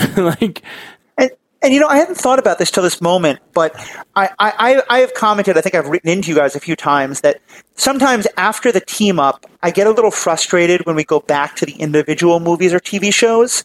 Like where's the rest of the Defenders and Jessica Jones or Luke Cage season 2, and where's some of the other heroes during some of the individual movies post Avengers. And I think part of it is because I'm watching a character do something stupid and thinking, if their teammate was there, they'd be the one to be able to say, "Hey, what are you doing here?" Right. And we got a little bit of that in forgive me, spoilers for the most recent season of Luke Cage. But when Danny shows up and is able to kind of like be a different perspective for Luke. Yes. Like, I can't believe I'm saying something good about Danny Rand. But in that instance, it was fantastic because it's that Luke Cage showed that he's a hero because Matt, he's willing to do what you're talking about. He's listening to himself, and he's listening to Danny, and he's listening to Misty, and he's listening to Claire. Or no, he's not listening to Claire, but to everyone else. Tell Claire to go home. Yeah. Should we have Matt? Should we have Mr. Westfox back for a different discussion on like what MCU main characters are actually heroes and what qualifies them for it? Well, I think like just the conversation we're having now, and yes, for sure. But we should come up with a framework. Like, what makes a hero? Don't say framework. What makes a hero? Like, what really makes a hero? And I think we've definitely touched on some of the things that make a hero. I think like it's a multifaceted thing. It's your motivations, which is where we come down with that Punisher and Punisher and Fisk have that issue of motivation where Fisk, being the villain, actually has a better motivation, but pretty much everything else when it comes to Fisk is worse. So like you can't just have motivation be the thing, but you can't just have them allowing people around them. Like there's all these different things, self-reflection, and also the means at which they go about it, allowing other people agency, which is something we haven't even got into, but I know you guys get into a lot on your cast. And we've talked about, let's. I feel like we're over an hour now, and I feel like we do need to get to a few of these specific moments in Agents of S.H.I.E.L.D. while they're still relevant, because next season they won't be. So, I mean, you were talking specifically about giving characters agency. Yes. And the major thing that I can think of with that is when Fitz, as kind of like a partial doctor, partially just himself, ripped the regulator out of Daisy's neck and risked paralyzing her, and like had these crazy amount of disgusting fiber optic cables coming out of her neck. Like, really good costuming budget on that one, by the way. But like him tearing that out of her and forcing her to get her powers back, and just saying like, she's the one that has to save us. Like, why won't she do it? We need to force it on her. Like that, you just completely removed herself, basically. Right. And then that is absolutely, see, and that comes down to like ethics, the ethics of that are complicated because it's straight up, he did a wrong thing. That is a wrong thing. The means at which he accomplished the thing are wrong. But she needed those powers. Daisy saves the world with those powers. Saves the world. Like, that's what makes it a complicated issue in that particular storyline. And I think this gets to that moment with Daisy is so good, and it gets to a question that has been part of Iron Man. It's been part of Luke Cage. It's been part of Jessica Jones, which is, if you have these powers, can you choose not to be a hero? Do you get to say, I don't want to use these powers, let someone else do it? No. Because if you can do the great things and bad stuff happens, they happen because of you. Peter said it himself. Well, see, and I think that's the thing is, can you? Yes. Should you? Is another question. Can you? It's not really anyone else's. It's not really anyone else's place to force you into heroism, especially when it requires self-sacrifice, like it always does. Yeah. But it's still wrong of you to stand by while bad things are happening to other people if you have the power to stop it. So, and I think that's why we have these stories in the end. Like those very specific. That's a very specific thing we're supposed to learn. The morality of you see someone in harm's way, you need to step in and do the right thing if you have the power to save them. Right. Yeah, and I think because it's that Spider-Man question, which I don't even know. Is that something that goes originally to way back in the original Spider-Man comics? This idea of with great power comes great responsibility? Yes, the original. I don't know when it actually came in, but it was definitely early on. It's his first origin story, right? Yeah, that was Uncle Ben told him that. Yeah. Yeah, I think it's in the original origin story. I don't know if that origin story is in the first book or not. I don't know when they actually told that origin, but yeah. Well, because the point being, I've always sort of had trouble with that a little bit because I hear where you guys are coming from, and I think probably that's true. But I also think that the degree to which these characters wind up having to sacrifice so much of themselves, and I look at someone like Daisy who has paid such a cost for the superpowers she has, and is also so afraid of the harm she's going to do, that what Fitz does, it is such a great moral moment because, I deeply wish that the characters had just been able to convince Daisy to choose to have her powers back. But at the end of the day, that's probably not as interesting a story. Yeah, exactly. Because it's we wouldn't be having this conversation if they had a discussion about it. Why it's so morally ambiguous. And I mean, I'm not even saying that moment is morally ambiguous. That moment, he is doing a wrong thing. But the ends justify the means, and that is a question that is throughout almost everything we've talked about. Obviously, Punisher, obviously Fisk, all this stuff, right. all the government monitoring, government regulations. Do the ends justify the means? Like if you're controlling people's lives that don't want your control, if you're monitoring people's lives, it's like where is the line between justifying the means? And the problem is, in our lives, in our real world lives, that line is a lot closer to us. Mm-hmm. Because these stories are by necessity blown out to their logical conclusions, as we've discussed. A lot of times, the ends justify any means are justified. Right. And I think that's a little bit of a dangerous way of telling these stories because so many means are justified because the ends are always world-ending. And in reality, most of the time, what the Doctor did was or what Fitz did as the Doctor would just straight up be wrong in our world. Even if there's some small benefit, we're very rarely dealing with world-ending cataclysmic events in this right. I ripped this thing out of her neck, and it did good things. See, look, what if the world comes, or what if somebody comes to tear down the world? Then she can be there for us. But it's not, man.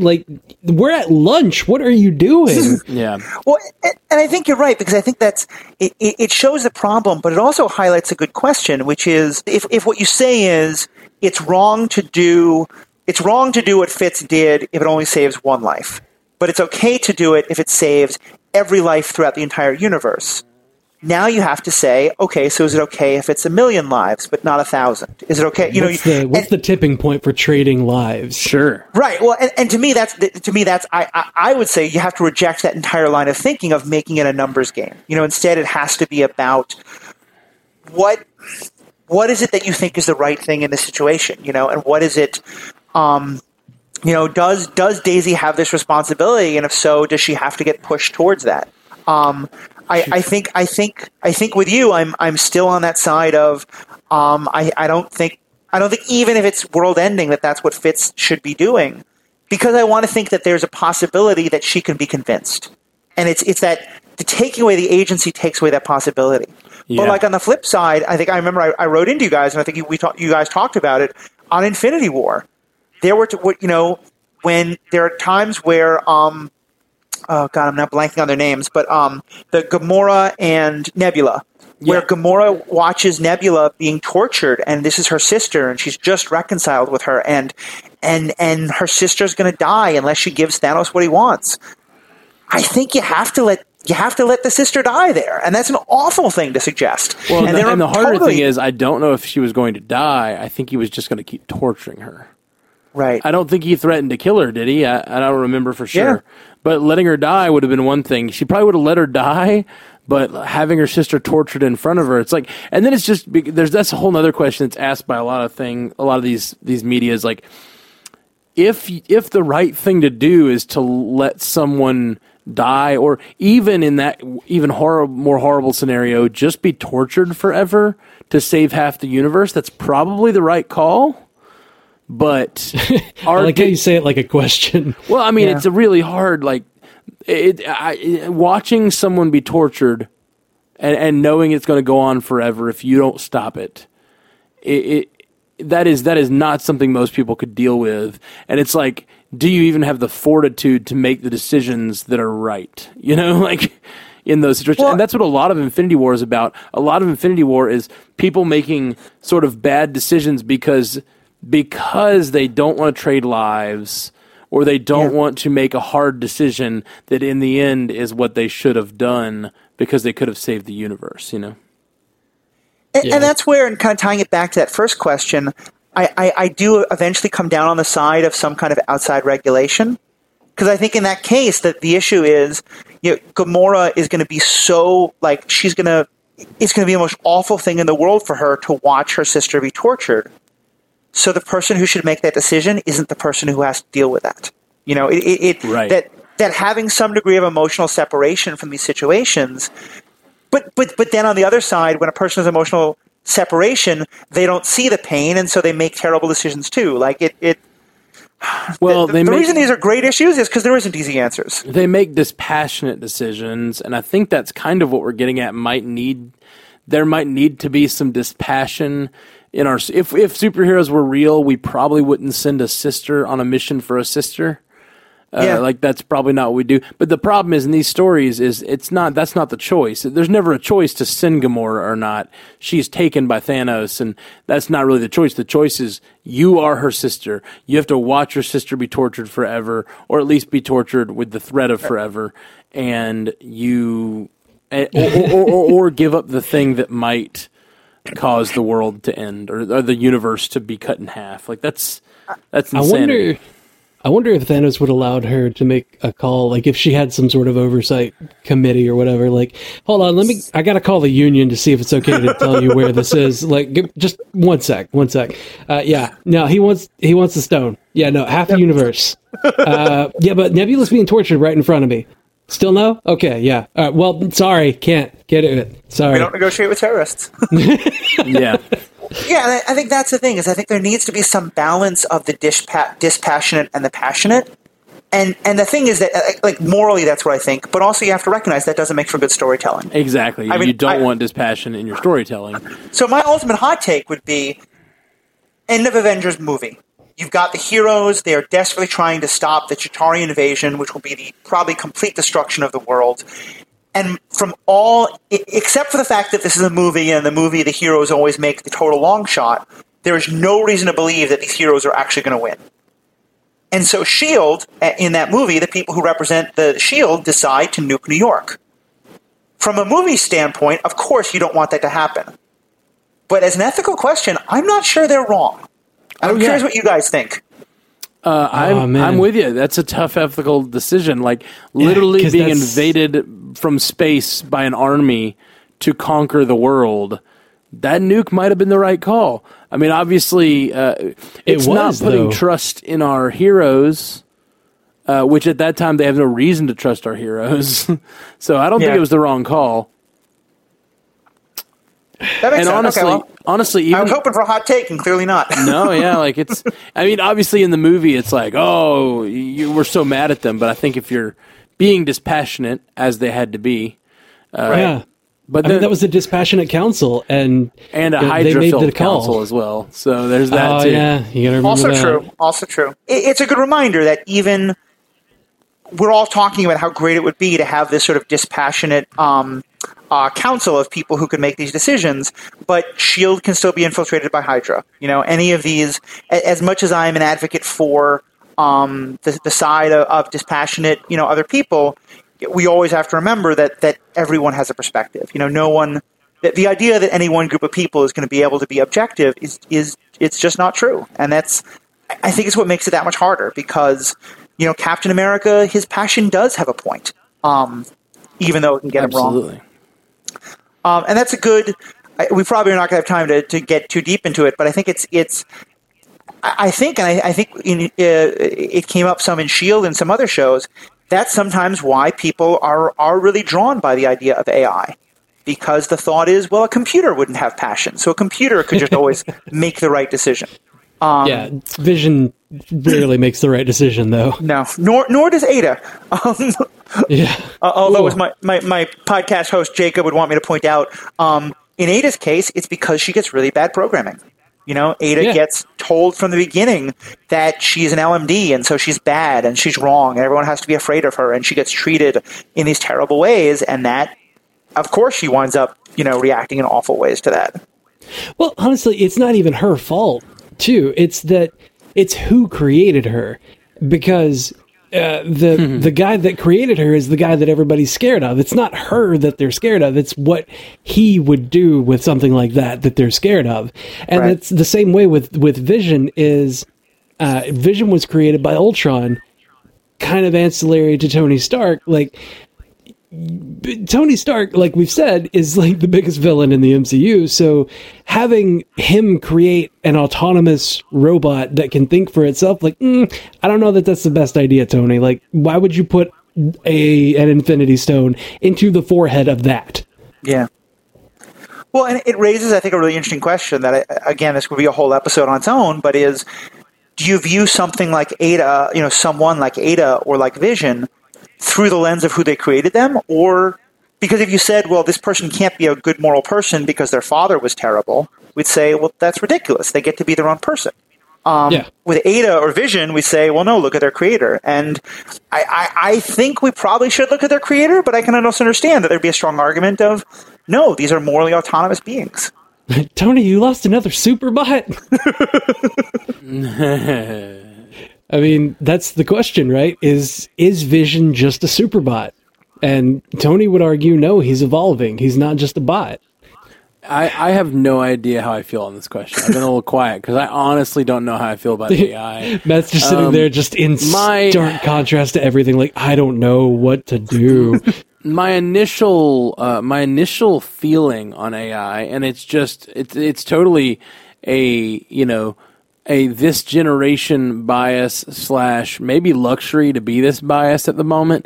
But at the moment, I feel like a robot is a robot, and they don't have the value of human life. You clearly have not seen iRobot.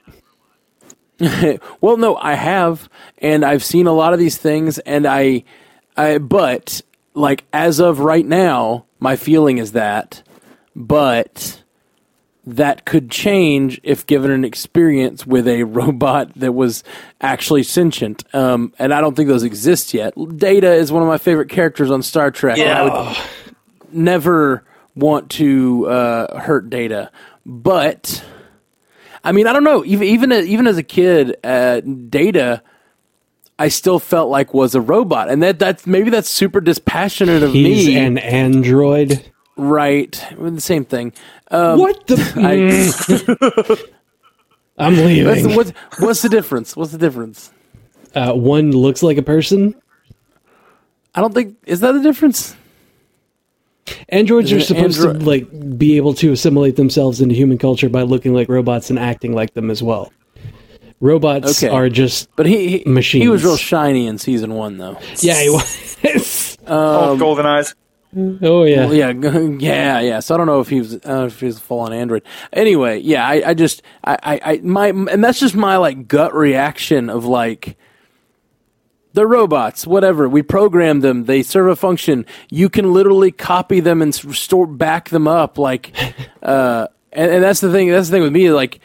Why, if you got a robot and you value its consciousness, and that doesn't mean they're not valuable. It just I just I'm mostly with you, but I also know that like 500 years ago, that's who we would have talked about, African slaves or Native American, in servants or whatever. I absolutely agree. The difference there is there was all the differences we had there were completely made up. Mm-hmm.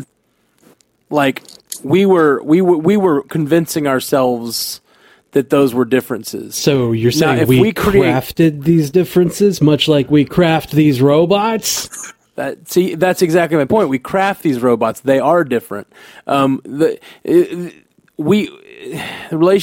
relations of the 1600s. 1700s are abysmal, and 1800s are abysmal, and it's because we were convincing ourselves we were superior. White people were convincing themselves they were superior to these other races, and they weren't. They're the same species. They are us. They're the same, and we had to through a lot of pain and learning, like the society had to grow to understand that. Androids aren't the same. Now they'll just. We got to decide what those differences are. Yeah, man, they're and superior. What makes a sentient thing valuable? What makes a thing sentient, and what makes it valuable? I'm sorry, Matthew, you were cutting out there. I don't know what you said. No. I first of all, I was kind of making a joke, not a joke, but I was going to comment that I think you're right that obviously so much of that has been solved. We still have a long way to go about recognizing absolutely. But I think at the heart of this gets down to a fundamental question of, do we define humanity as in terms of life having value? Do we find it as an issue of biology? In which case, yes, there's an absolute definite iron line that separates us from robots. Or do we define it as a matter of sentience? Because if so, at this point, again, a Roomba does not have sentience. I really want a Roomba. And I'm probably going to think of it as a god when it cleans my room for me. But a Roomba does not have sentience.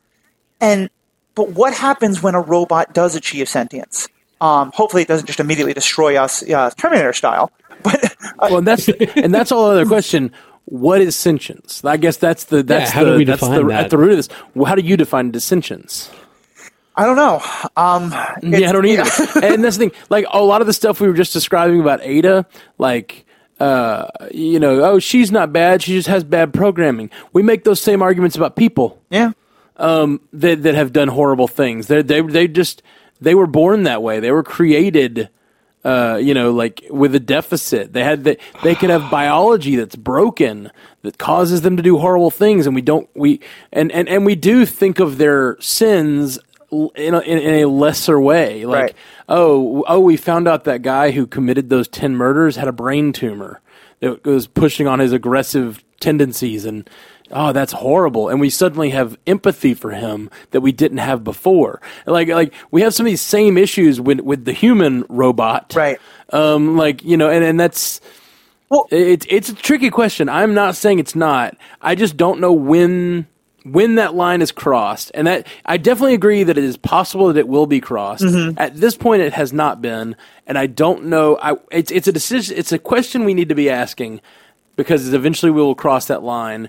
But I don't know when we cross it. I'd love to talk about it. And I guess here's what I would say is, I think, to me, Ada is different than any of those other characters. I'd agree with that.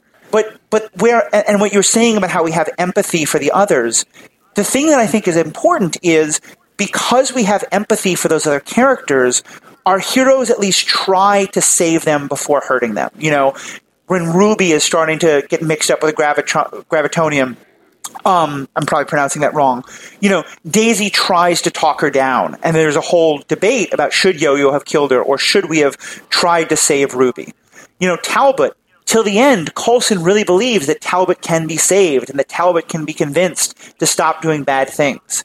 I may be misremembering. I don't think anyone ever tries to save Ada.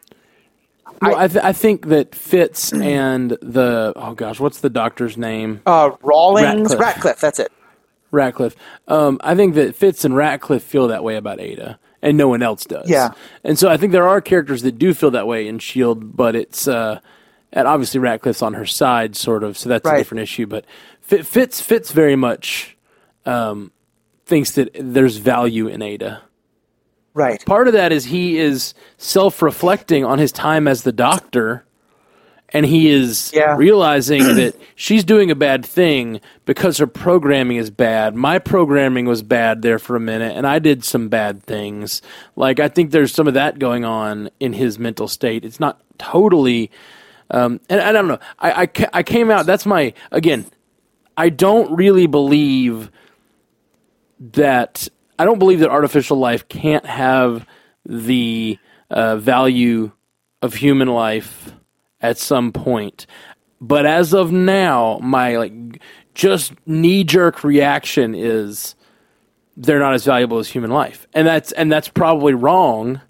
And at some point that becomes wrong, and I just don't know what that point is. I want to analyze that. I want to understand where does that point where does that become a real issue. My devil's advocate to this, Matt, is that we put a whole lot of value on children, right?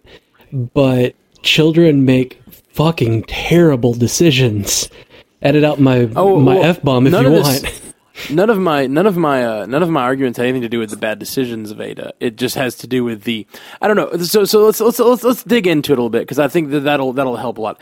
One of the things that makes human life valuable, that at least as of now is not true of artificial intelligence, is that human life is unique and can't currently be copied. Like, we can't copy our software, our programming to something else. Whereas as of now, I can't really imagine a world where we create an AI that can't be downloaded and then put into a new body later or whatever. And now that becomes a question when you ask, maybe they're in a situation where they can't be copied. Right. But, if I were an AI and I valued my life, I would every 10 days or so sit down to download myself and back myself up. You back up your computer now. I don't see why we would have a situation in the future where we wouldn't back up AI. If it's something we valued. And you know what I would do if I were an AI backing myself up? I would play the song "Back That Ass Up."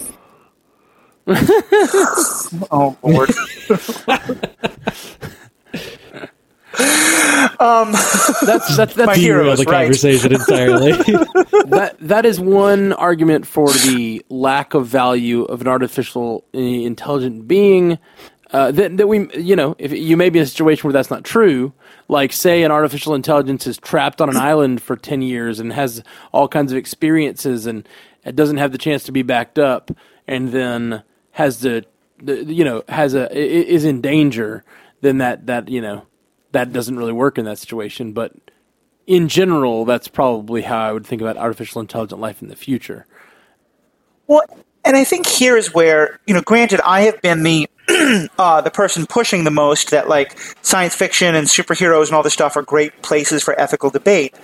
But I think here we're finding one of the areas where ethics will start to break down, which is when we're talking about scientific things that are so far divorced from our actual world that, to me, time travel is the example I bring up all the time, but artificial intelligence is another one.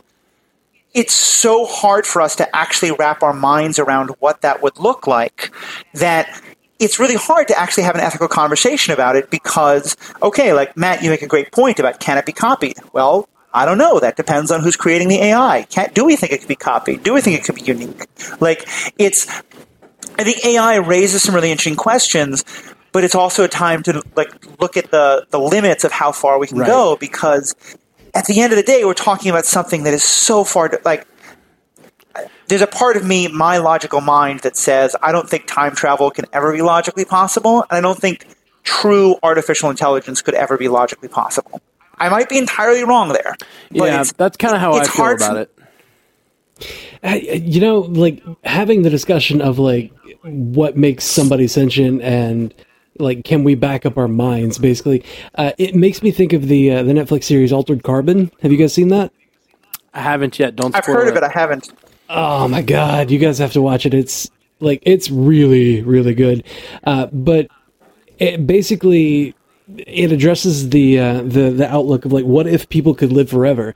Like, yes, it would be great if people could live forever and, not have to worry about disease or anything. But, if somebody who is corrupt can live forever, how bad can they get? How far gone can they go?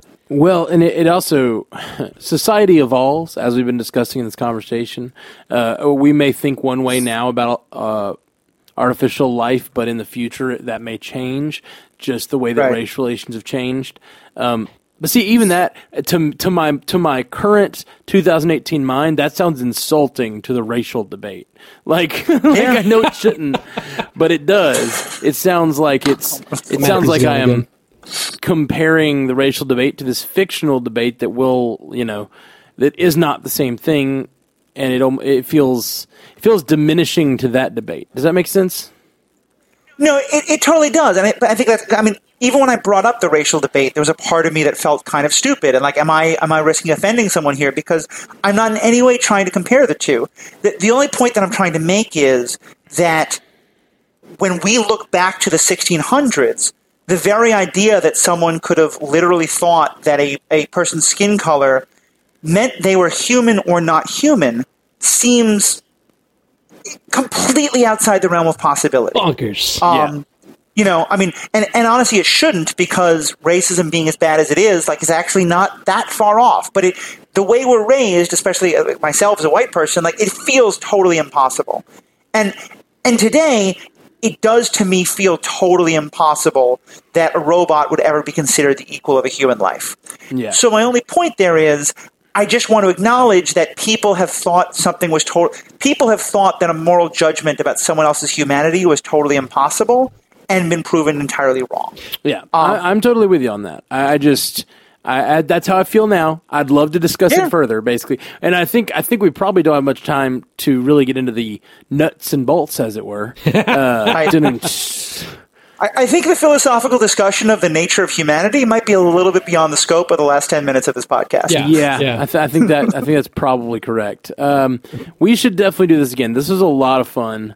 Great. We could do it over on your Superhero Ethics podcast, or do it again here. Sure. We've got obviously lots to talk about just in the Marvel realm, and there's so much. And not to open a big old can of worms, but just because I know it was something you specifically asked about, can I just take a minute to comment on the James Gunn thing, which is kind of meta to the Marvel thing? Please. This may add an hour to the podcast, but please. I'll try to be brief, but I don't know that I will. That's also fair. That's the thing. I make no promises. I will say I'm largely in agreement with you guys. I am probably a little bit more critical of the comments he made originally, but I think I am probably just as outraged as you guys are by we're talking here about James Gunn being fired from making Guardians of the Galaxy 3. And I agree with pretty much all the reasons you gave, but there was two others that kept occurring to me that you may have mentioned, I may have missed, but I wanted to kind of highlight, because to me it's where it really comes down on. And the first is a simpler one, which is just, if the idea here is that if you have done bad things in the past and said bad things in the past, you shouldn't get to create things in the future, then Disney and Marvel should never make a movie. Because the amount of racism that came out of early Disney movies, let alone, Pocahontas. Yeah. Pocahontas wasn't that long ago. And is incredibly racist, let alone Marvel. I mean, I heard you guys talk about how the early Luke Cage comics were pretty blaxploitation racist, and the movies, but so again, for them to say, it seems kind of hypocritical, but even more, I think the even more important point is, and I remember this I think you guys can really appreciate, because I know you guys started because of how much you loved Guardians of the Galaxy, this podcast. Mm-hmm. The entire point of the Guardians of the Galaxy movie is, and this is a point I've heard a couple other people make, but not very often, so this is not entirely original to me, but it's what I really believe. The entire point of that movie is that people who have done really bad things in the past can do good things in the future. Yep. Like that's the whole point of the movie. Yeah. And so now for Disney and Marvel to come along and say, because James Gunn did bad things in the past, he can't make a movie about the redemption of people who've done bad things in the past. I mean, it's like, did these people not watch their own movie? Yeah. They're so fundamentally missing the point of the movie itself. Well, and to that point, I brought it up in one of our other discussions, but so many Disney movies are, and so many just the hero's journey in general is all about people doing the wrong thing, going through hard time, and then coming out in the end doing the right thing, triumphing over evil, and not just evil, external evil, but triumphing over your own cowardice, your own whatever. Like, you learn a lesson. That's the whole point of all these morality tales, and it's the point of so many Disney movies. I just want to see, like, I really wish that I had the Photoshop skills and time to make like a solid meme about like different Disney movies and what they mean, and like, oh, but James Gunn did a bad thing, he's done. Like, it's not just Guardians, it's everything that Disney's done and that Marvel's done. Like, they're all about someone doing a wrong thing the wrong way and then having to overcome their internal problems, and right. And that's, at the end of the day, like, for me I don't think I'd call myself an ethicist, but if that's sort of what I am, one of the biggest things that ethics cares about is consistency. Is that when you figure out what are the guidelines, what are the values, what are the virtues by which you want to live your life, that you stick to them. And if I honestly believe, guns. Yeah, exactly. If I honestly believe that Marvel and Disney believed that we don't want to do, that if a person screws up, then they don't get to be in our movies, then Robert Downey Jr. should have never put on the suit. Yeah. Because he had done some terrible things, and no one is talking about that today. No one, like, that man has been in prison. Yeah. I don't for a minute believe that Marvel and Disney honestly believe James Gunn shouldn't be allowed to direct this movie because of ethical concerns. I think this is 100% them trying to, capitalize on kind of signaling, look at the kind of things we're doing. We're good people. Yeah. And it just... We've had a recent discussion that, further information being brought to light about Ike Perlmutter and his dealings kind of put it more toward like, oh, it's probably just him being a dick. Yeah. Well, it's apparently Ike Perlmutter is a bit of a Trumpist, and he's the head of Marvel, and James Gunn was being very outspoken against Trump, and Ike Perlmutter came out. Ike Perlmutter basically being in charge of the whole situation. It sounds like he may have had some to do with the firing / basically this all may be theories. This is all just stuff we've had people write in to tell us about. So I don't know what's true and what's not, but it sounds like some of this might be actually not even them trying to save face from a not even them trying to save face because they're trying to look like a good company that did a good thing, but they're actually trying to silence someone's political speech, which is even worse. Yeah. If that's the case.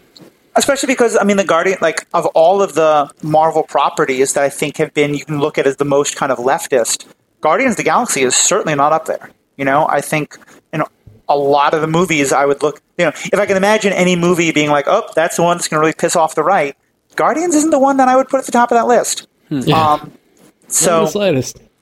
But yeah, so anyway, that was just my point, because it just has always struck me as both so hypocritical and also just like, almost, if this was the director of any other movie, I could understand it a little more. I'd still disagree with it. But for Guardians especially, where the whole point, even Guardians 2, like Yondu becomes a hero, he tried to sell a child to someone who was going to eat him. I mean, Yondu had done some awful things, but the movie gets to redeem. The movie gets to say he's trying to do something better. We're going to give him a chance to do something better. Absolutely. If this was a tweet Gunn had done a month ago, or if he wasn't really repentant or any of that stuff, I can listen to this. But this just seems like such a case of someone who did something really stupid and really problematic, understands that, has been very clear about that, has really been trying to do better. Saying you can't get a chance to do better just seems so dumb. I agree. Redemption is possible, And I think that's like a theme of all these movies, and it should be a lesson that we learn. And Disney and Marvel haven't learned it, or they don't have the. At worst, they don't have the. At best, they don't have the political, or like they don't have the. The fortitude to stand by their people, and at worst, they're using this whole thing as an excuse to silence someone's for speaking out on what they believe in, and all of that. And I mean, honestly, if they had come, I would respect it more, and it'd be more consistent if they came out and said, you know what, James Gunn is getting really political, and he is becoming a divisive figure, and it's just not what we're about in this company. I would respect them more for firing him for saying political stuff, but they're using this bullshit excuse as a bullshit excuse. I mean, I'd be very upset at them for that. I wouldn't like them doing that, but I would at least respect the, like you said, the ethical consistency of it. Their movies, you were talking about, that one not being that leftist or whatever. They don't really try to be far one way or the other. They try to be down the middle because they're trying to tell general morality tales for everyone. Yeah. And so if they had come out and said, we really try not to be all on one side or the other, but they can't do that because they know that everyone will rise against them from the left and say, you're silencing his speech. So they had to find a bullshit excuse, and that's pretty awful. Yeah, and I agree with you, the hypocrisy of it. I mean, I am one of those who, if they said we're firing him because of his politics, I'd be really upset, and it might make me question how much more of the MCU I want to partake in. But at least that would seem a lot less hypocritical than this, Yeah, it would seem like I'd at least be like, okay, you were clear about what you did, and now I'm going to be clear about. But thank you for your honesty. Yeah, right. And I mean, I need to understand it. It's like a business decision you have to make. If he's out there being too outspoken politically, you could say well, he's just literally he's alienating half the audience. We have to. We believe in his right to say it, but it's our policy to kind of not stand on either side of certain things or whatever. It would be fraught for whole other reasons, but at least it would be ethically consistent. I don't know. Yeah. Because I do think I agree with you on that ethical consistency is pretty key to these sorts of conversations.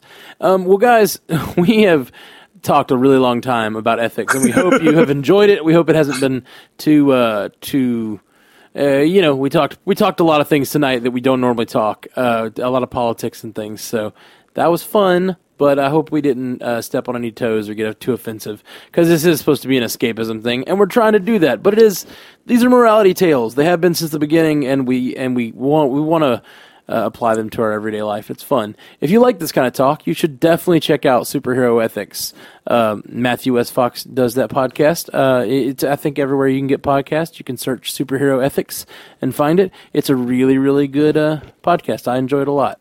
Did you have any last words? I just want to say, again, thank you guys so much. This podcast has meant, I think I said this to you in a letter I sent in once, but I first started listening to you guys when my mother was very sick and I was driving back and forth to California and, just going through not a great time. And this podcast gave me such an escape from that at a time that meant so much to me. And so now getting to have my own podcast and get to talk to you guys, it just means the world to me. And I think this has been such a great discussion, and I'm really hoping listeners, can really take a lot of these conversations and keep thinking about them. And I know you guys get great feedback, and I'm really looking forward to hearing. I know you guys have so many great fans. I'm looking forward to folks telling me how wrong I was on the different ethical stuff I was shooting out here. So please include, no guest protection to all the people who want to give feedback. I'd love to be a part of those conversations. And so I just wanted to say thank you both on behalf of myself and on behalf of Paul Hoppy, who was my first co-host, and Jacob Milicic,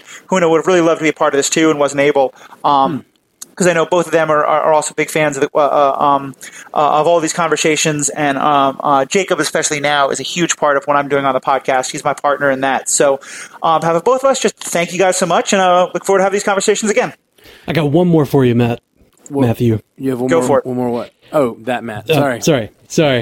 I'll start over. I'm Matthew. He's Matt. It's easy. Okay. I've got one more for you, Matthew. Go for it. Was it better for the Avengers to patronize the shawarma establishment rather than help clean up. I mean, good shawarma is really good shawarma. That's true. And I will say I grew up in New York City most of my life. I have moved out to the Midwest recently, and I love the Midwest in so many ways. You can't get a lot of good food here, including good shawarma. And especially if that was pizza, I would have to be like, yeah, you just saved the world. You deserve a good slice of pizza, especially because it would have raised a chance for what is, I think, the one ethical line that I cannot cross. I can support any political opinion, or most political opinions. I can support DC over Marvel. You put pineapple on pizza, you are ethically over the line in any world I've ever believed in. Oh man, thank you so much for coming, Matthew. It really means a lot that our podcast could be there for you at a hard time, and it really makes it all worth it. To honestly, the silly thing we do could be there for anybody at a hard time, and that's awesome. That meant a lot to me. Thank you for saying it. We are the Marvel Cinematic Universe podcast. Hit us up at mcucast.com, at mcucast on Twitter, facebook.com/mcucast, mcucast@gmail.com, or call us at 573-CAST-MCU if you would like to call us and leave us a voicemail. If you'd like to support the cast, check us out at patreon.com/mcucast. You can support us there. All right, guys, we'll be back. Talk to you soon. Until next time, true believers.